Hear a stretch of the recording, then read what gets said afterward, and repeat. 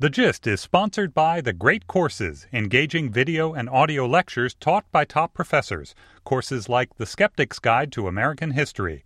Get 80% off the original price for a limited time when you visit thegreatcourses.com/gist.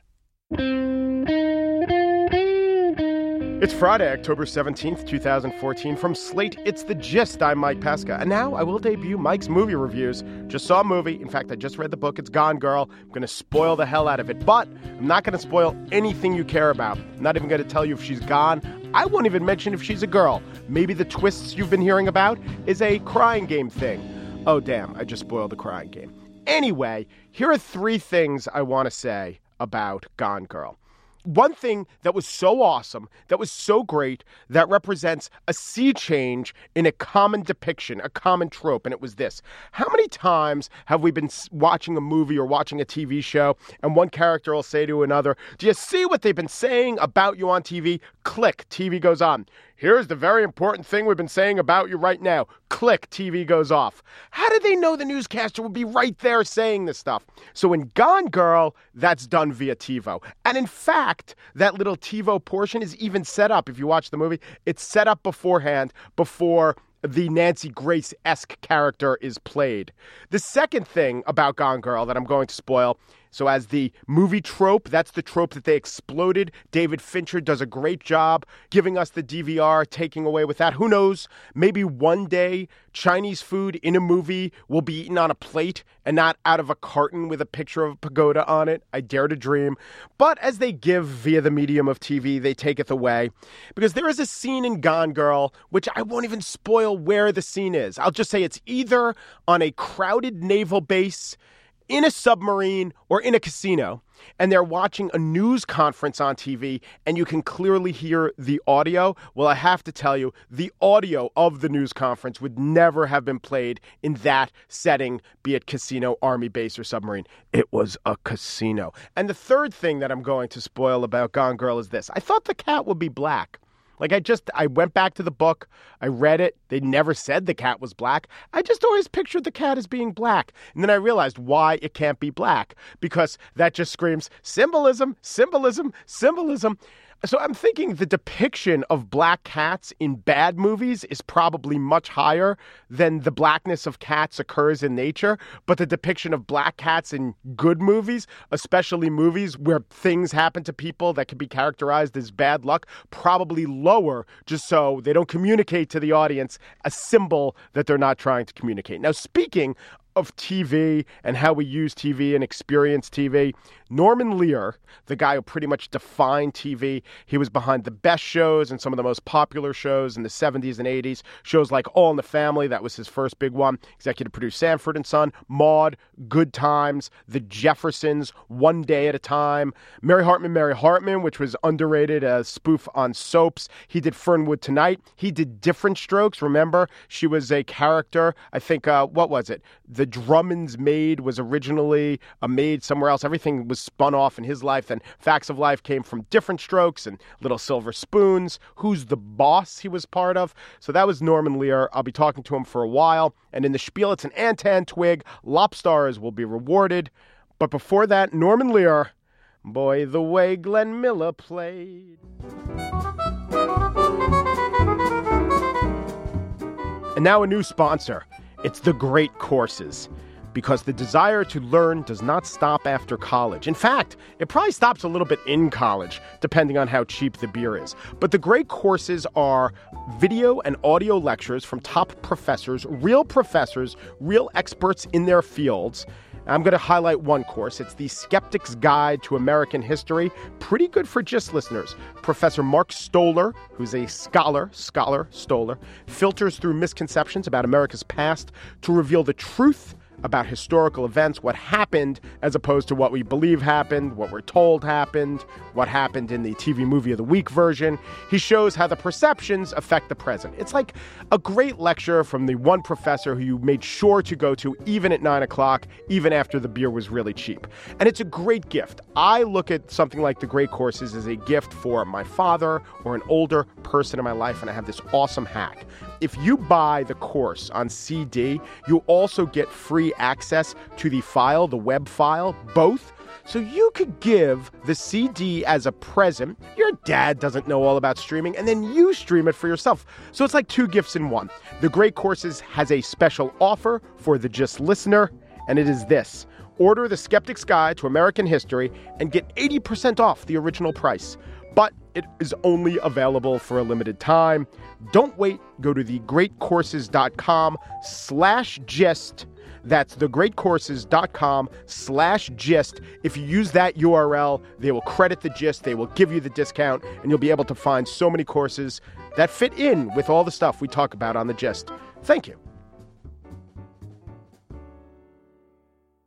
Boy, the way Glenn Miller played. Songs that made the hit parade. Guys like us, we had it made. Those were the days. Do you like TV? You ever laugh at TV? If so, you owe a debt to my next guest. Norman Lear is a guy who needs no introduction because he is the man and the brain behind some of the greatest and most important television shows in TV history. But he's also out with a new memoir, his first memoir. Even this I get to experience. Hello, Mr. Lear. How are you? I am better for being here. Oh, that's nice of you to say. So when people talk to you about their favorite moment in a Norman Lear show, I bet they often bring up Archie Bunker with Sammy Davis Jr. That's probably a big one. Probably the most. Yes. Yeah. I'm going to tell you my favorite Norman Lear moment. Good Yes. times. You ready? I'm ready. Tell me if you remember this. The rumor is that the upstairs neighbor is so poor she's eating dog food. And she comes down. Oh, Gertie, you didn't need to bring dessert. We got a full meal. Oh, this is not dessert. This is the main course. I'm a pretty good cook, you know, and this is my specialty, meatloaf. And they serve a dinner. And Jimmy Walker says, The Lord is my German Shepherd. "The Lord is my German Shepherd." That is my favorite line. I have never been reminded of that before this moment. And I'm thrilled that it happened. Thanks. I have to say, for me, Good Times was the one that got me just because of my age. And it was the first, I might be missing a show, but the first one with a relatable character, Michael, the young brother, and, Jimmy Walker, of my and the generation. most beautiful young woman, Thelma. Oh, yeah, absolutely. I'm skipping ahead to, your 5th or 6th great accomplishment. But was the idea specifically with Good Times, we have to show the projects, we have to show an intact American black family? What was the idea? Well, it started with Esther Roll performing on Maude and gaining such enormous credibility as an actress and a character and so forth. And we introduced her husband on one show and cast John in that role, John Amos. And they were very successful, and almost before the show went off the air in the East, the network was calling and saying, there's a show in those two people. Yeah. Which, of course, we were planning. So it was around Esther Roll. Was Jimmy Walker a huge comic or kind of a find by you guys at that time? He was kind of a find. Dynamite, catchphrase. 3 syllables Yeah. made him. Yeah. By the way, he contributed dynamite. It was his doing. You mentioned that Esther Roll, she was Maude's maid, right? Yes. In the beginning, a lot of the shows spun off of other shows. That's good strategy. Was that conscious strategy, or did it kind of happen? It was conscious strategy. I don't know who came up with the word spin-off, but we always thought of actors in small characters in the Bush Leagues. Mm-hmm. Now, were they ready for the majors? That was the question. When you were crafting roles, was there a possibility, even at the premiere or even with a pilot of one show, hey, maybe this will be a breakout character for the next show, and you were building a pyramid? Oh, that happened. It certainly happened casting B. Arthur on an All in the Family episode in which we wanted a relative, and there's nothing like a relative with an old grudge to kill somebody. We wanted her to bring it up. Says the man named Lear. We wanted her to bring it up from the floor and across the years to smash him.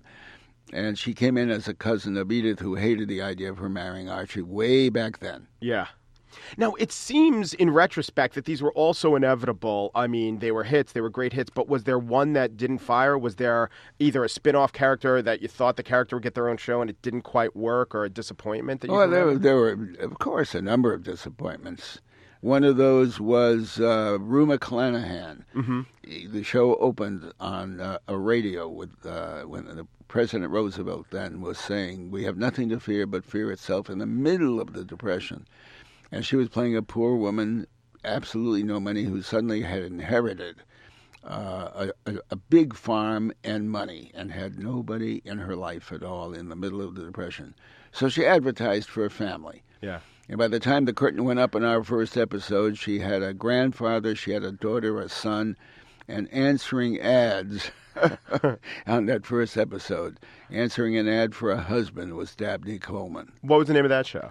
That was, I can't remember. I'm going to try to remember. I'll try to remember. Apple pie. There you go. As American as apple pie. That's what it was. So many of these shows were set in realistic settings, even settings that, especially a show like Good Times, Maude had a big, nice house with big sweeping staircase. But, Good Times was set in the projects. Now, the trend, for years, for 20 years, the trend has been that people want to watch TV for escapism and also to be aspirational. And there are sites, there are services, there are magazine articles which estimate the wealth of sitcom characters' apartments. And characters who are portrayed as, working class people are living in apartments that are worth $1.5 million.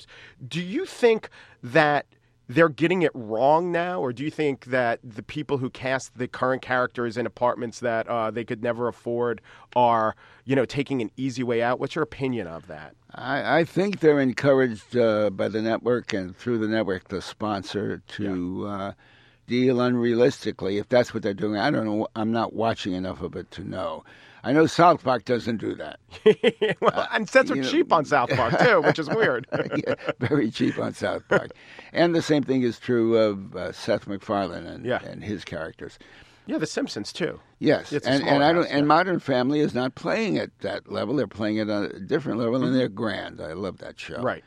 Did any of your shows, in retrospect, when you look at them, do you think any of your shows were too much of a downer, were too depressing? Oh, I don't think so at all, because I watched each and every time 250 people laughing their heads off. Yeah, because it's the humor. It's not necessarily the setting. So I wonder if the idea is right. I wonder if the idea of escapism, it's Monday night. Comedies on Monday, of course, are a huge thing in the history of television. Brandon Tartikoff's idea, you come home, you want to laugh, you want to escape your troubles. The most successful creative television shows in the 70s and through the 80s, had an entirely different idea. Yet why did the escapism idea win? I don't know. Well, I think there was a degree of escapism watching a real family, a family you can you can accept as something, or people who might be living next door, and dealing with their problems. It wasn't your problem; it was their problem. And as severe as it might have been, it was escapism just not to be that family at that moment. There are a lot of problems in the 70s. It was a tough time. And so And aren't we fortunate that here now, in 2014, we have no problems? Yeah, we've escaped that. That's right. Well, skyjacking. Okay, so let's talk about, your upbringing. Your dad was kind of a con man? Yeah, my dad went to prison when I was 9 years old. It was as tough as anything ever got to be in my life. And how did that affect your humor? Well, when you're 9 years old, your father goes to prison, your mother's selling the furniture, the newspapers all over the place see your father on the front page with a hat over his face and his arm manacled to a detective, and somebody puts their hands on your shoulder, looks into your 9-year-old eyes and tells you you're the man of the house now. You better have a sense of humor. That's right. Or else you better have a sense of humor. I think that's where mine was developed. I looked up at this fool and thought, I'm the man of the house now in this situation. And I think it was the moment that I learned about the foolishness of the human condition. Did you develop any anger because of that? Mixed with love, I think the love overpowered the anger. The word I enjoy most using for him he was a rascal. Yeah. And he, in actuality, was a thief. Yeah. And a liar. And did you ever make amends with him? How did it end with him? No, he passed before. Yeah. He was a larger-than-life figure who gave himself the name King, right? Yeah. Yes, Herman King Lear. And King was just an affectation. There's no... Altogether, but he insisted he was born with it. Yeah. When was your first piece of writing or piece of performing where other people said, hey, this is good, and encouraged you? Well, when my parents when their 15th anniversary came up, my dad asked me to write. He got a little gift from my mother, and he asked me to write a poem for her that would be his. And I wrote about my 15 years I've spent with you, the best life can view or something. And it hung in the vestibule for all the years we lived in that house. My mother had put it in a frame. This was in Chelsea, Massachusetts? And it was in the first episode of All in the Family. Archie gave Edith a Gillette razor, a Lady Gillette. The way she opened it and said, "Ooh, a Lady Gillette." And this poem, the same poem. Wow. Oh, Archie. A Lady Gillette. And so then when you started running your own shows and becoming an executive producer, in the book, there's a lot of mention of the people who worked with you and the people who worked under you, and you gave birth to a lot of great comedians. To this day, what are some of the most gratifying things that some of these people say to you? Well, largely from, African American people who stop me in the street and become friends. But so many have said that they were raised on this show. This was the first time the family got together and saw themselves playing scenes with which they were familiar. It encouraged everything in their lives, and that's very gratifying. So we were talking before, a show that you love now is what? Well, I've only watched 2 episodes of a show called Transparent. Yeah. And I think I'm watching one of the great performances of all time in Jeffrey Tambor's version of that character who in his mid-50s decides to come out, having felt like a little girl since his 5th birthday. He is now with 3 grown children. Amazing performance. It does not surprise me that you would like that because, Maude had an abortion and The Jeffersons was about anti-miscegenation and One Day at a Time was about a single working mom. I mean, this would be the thing that you'd be exactly on the cutting edge of what our anxieties are and what society is talking about and trying to make it funny. Well, I'm a fan of progress. I like that these things that have been lurking within us that we have not cared to face or talk about or realize and accepted are, blooming. Yeah. That's the nature of progress. And now here's my last question. On the cover of the book. I don't want it to be your last question. My last question for you. That's it. I'm done. I've reached the apotheosis of interviewing. Here, in almost all these pictures, as you're depicted on South Park, cover of the book, and right here before me, this hat. What style is it? What can you tell me about the hat? I can tell you this. I was a great long while ago. I was writing only, not producing, not directing. I wasn't out and about. I was in a study writing and picking my head for no reason I would know, but I had a scar from picking my head. My wife walked in one day and tossed a hat on my head and said, "Don't take that off." And I loved the hat. I started to wear it all day, and then I started to wear it out, and I haven't had it off except when I sleep, I think, in some 40-odd years. When you say the hat, is there one hat? There's been several iterations. No, there was one hat. I lost it on the beach in Mexico, horseback riding with one of my older children, then one of my young children. 2 days later, my wife and I were in Paris, and above Lanvin, I will never forget, was a hat maker. Yeah. And she sketched this little hat for me, and the hat maker made this little white hat. Because he made it, I was able to order 6 more. So there were 7. Yeah. I'm down to 3 now. Three now. And now, how many years did it take to go through the 4 you've been through? Oh, a good 40-odd years. Okay, so that's good. You'll live to 120. Yes. Thank you so much. Norman Lear is the author of Even This I Get to Experience and the producer of, like most TV shows. Thank you, Norman. Thank you, Mike. I couldn't have enjoyed it more. And now the latest development in living longer, brought to you by Prudential Financial. The idea of greater life expectancy often conjures up fears of overpopulation, a lot more of us fighting over resources and further degradation of the natural world. But a lot of scientists and philosophers are more optimistic about this. For one thing, the same kinds of technological advances that help us live longer and healthier lives are also leading to innovations in sustainability. Plus, the longer we live, the more we're personally invested in a healthy planet for ourselves and our children. Instead of passing the buck to future generations, people who live longer may even have more incentive to stop environmental catastrophe before it starts. If you'd like to read more about this and other fascinating longevity research, visit slate.com/livinglonger. The Living Longer Project is sponsored by Prudential. And now the spiel. A hero will rise, a lobstar will be lobbed. It's the Antan twig.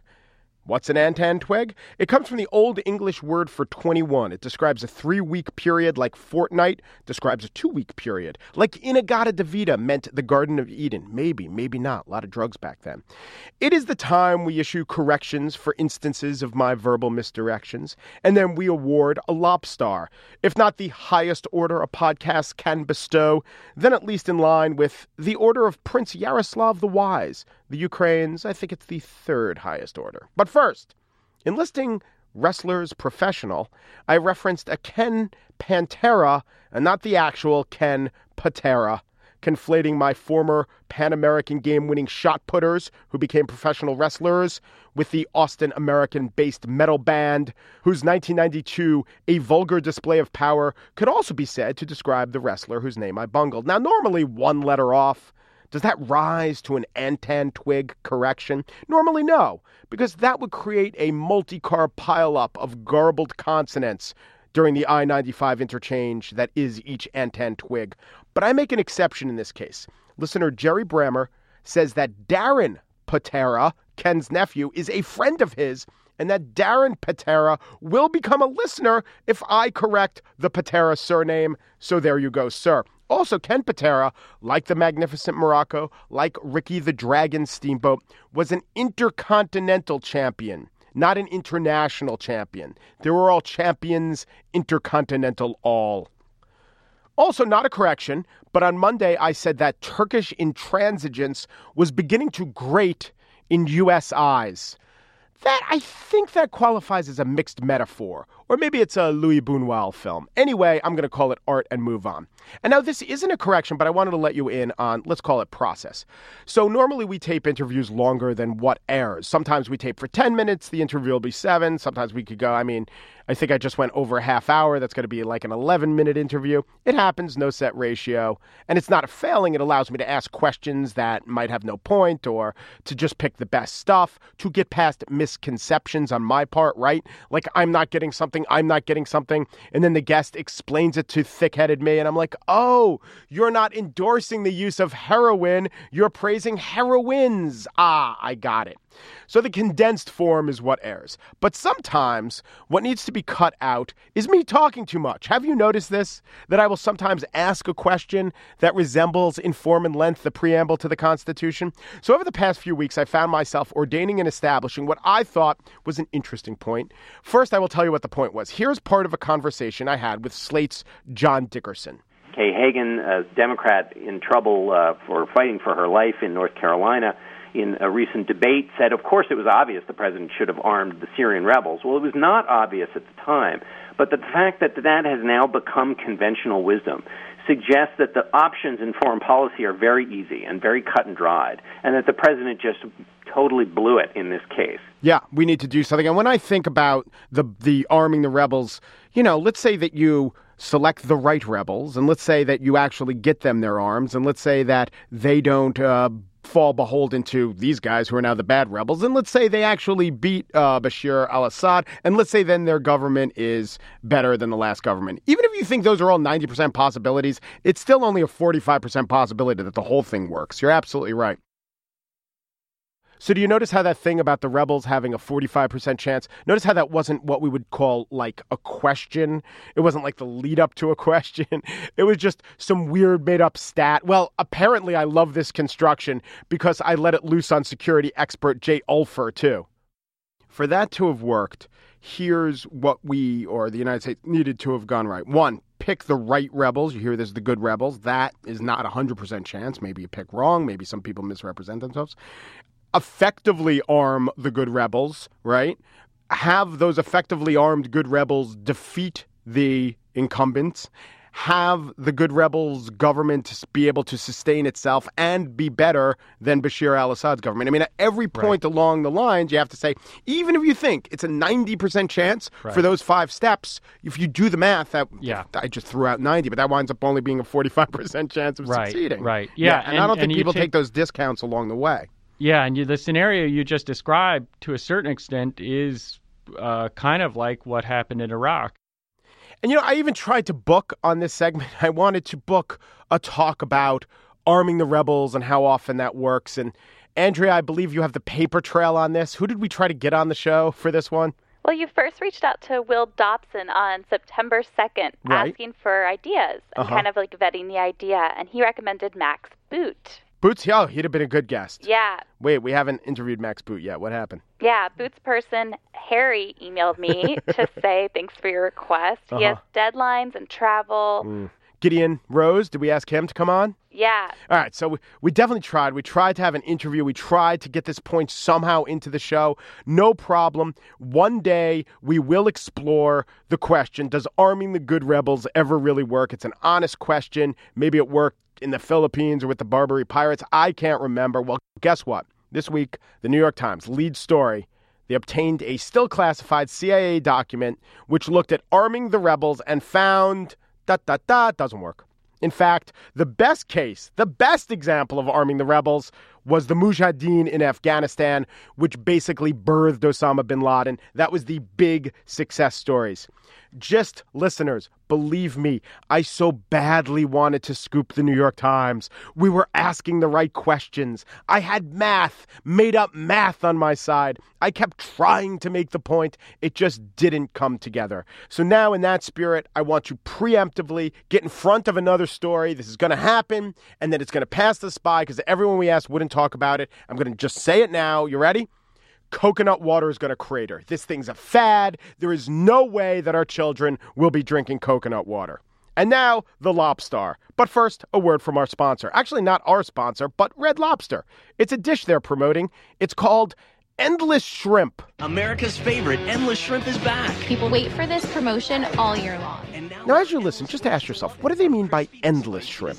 If a shrimp is endless, or not even a shrimp, as in the entire category of decapod crustacean, if they're said to be endless, what cannot reasonably be asserted of them? Check out the statement at the end of this commercial. Red Lobster's Endless Shrimp is now. We would never miss Endless Shrimp. But it won't last forever. But not for long. When they said endless shrimp, I didn't think they meant a physically large shrimp so lengthy as to extend to the horizon. I actually did consider, but then rejected the possibility that they had grown a shrimp that folded back on itself, like the human centipede of shrimp, a sort of Mobius shrimp, giving the impression of endlessness. But no, I didn't think that's what they meant. What I thought they meant by endless shrimp is that you can eat a lot of the shrimp. In fact, you could do so endlessly. But in that commercial, a 30-second spot, they snuck in there, not for long. Now, maybe I'm reading too much into the 30-second commercial in the 3-word phrase. What Red Lobster then did was they cut a 15-second commercial, the only point of which seems to emphasize and undercut the claim of endlessness. There's Endless Shrimp and soon, the year's largest variety, like new spicy sriracha shrimp or Parmesan shrimp scampi. As much as you like, any way you like, but it won't last long. As much as you like, but it won't last for long. They assume I don't like that much. What are you going to do, right? Paula Abdul was not, in fact, forever your girl. Sean Connery played James Bond in Diamonds Are Forever, was immediately replaced by Roger Moore in Live and Let Die, the very next film in the franchise. So we are defining definitiveness down, except in one area, my friends, the Lobster. These awards have been known to appreciate and value inversely proportional to a Honda Accord. They, increase by a third as soon as you crawl them off the lot. Our third greatest listener of this Antan Tweg, Amanda Waldo, who emailed me some great banana facts because we were talking about slipping on a banana. She told me that slipping on a banana started when we had different kinds of bananas. It was a variety called the Gros Michel or the Big Mike. So I immediately identified with this banana. The variety was wiped out by disease, and in the 1950s, production shifted to the Cavendish, which is the banana we know today. The Gros Michel was apparently larger and tastier than the Cavendish, and it had a more slippery peel. When we joke about slipping on bananas, we're drawing on a cultural memory of a banana most people alive have never tasted and never will. Thank you, Amanda. Excellent email. You're the anti-penultimate lobstar. The first alternate lobstar, Josh Ford, signed someone up for Slate Gist as we've been asking you during the pledge drive, and in fact sent a photo of his phone showing this. The other podcasts that I see are all ESPN podcasts, and I thought it was a photograph of a phone with the Gist and 5 other ESPN podcasts in a hammock. But given the company, maybe it's a basketball net. Thank you, Josh. The lobstar of this Antan Twig, however, is Chase Bongiorno. I'm going to pronounce your name how an Italian might. Hey, Mike Pesca, me, my Twitter handle. I purchased a smartphone for my dad, installed Stitcher Radio, and subscribed him to @SlateGist. Lobstar, pledge drive, you win, Chase. We didn't even ask you to buy any hardware. You did. You went above and beyond. Everyone else needn't actually buy a phone. Just find a friend with a phone, subscribe them to the Gist. We actually, the last time I looked, we were number 17 in iTunes. It's not an ego thing. I explained yesterday why we're doing this pledge drive now to try to boost our iTunes ratings right now. And it's because the iPhone 6 just came out and the podcast app is native to that phone. So we think now is a good time if we could rise up to that top level of ratings that people will know about the Gist. I mean, you're looking for a podcast to subscribe to. What's in the top 20? Now, because of your efforts, we're in the top 20. Please continue these efforts. Thus ends the pledge drive. Thus ends, or perhaps depending on how you look at it, begins the next Antan Twig.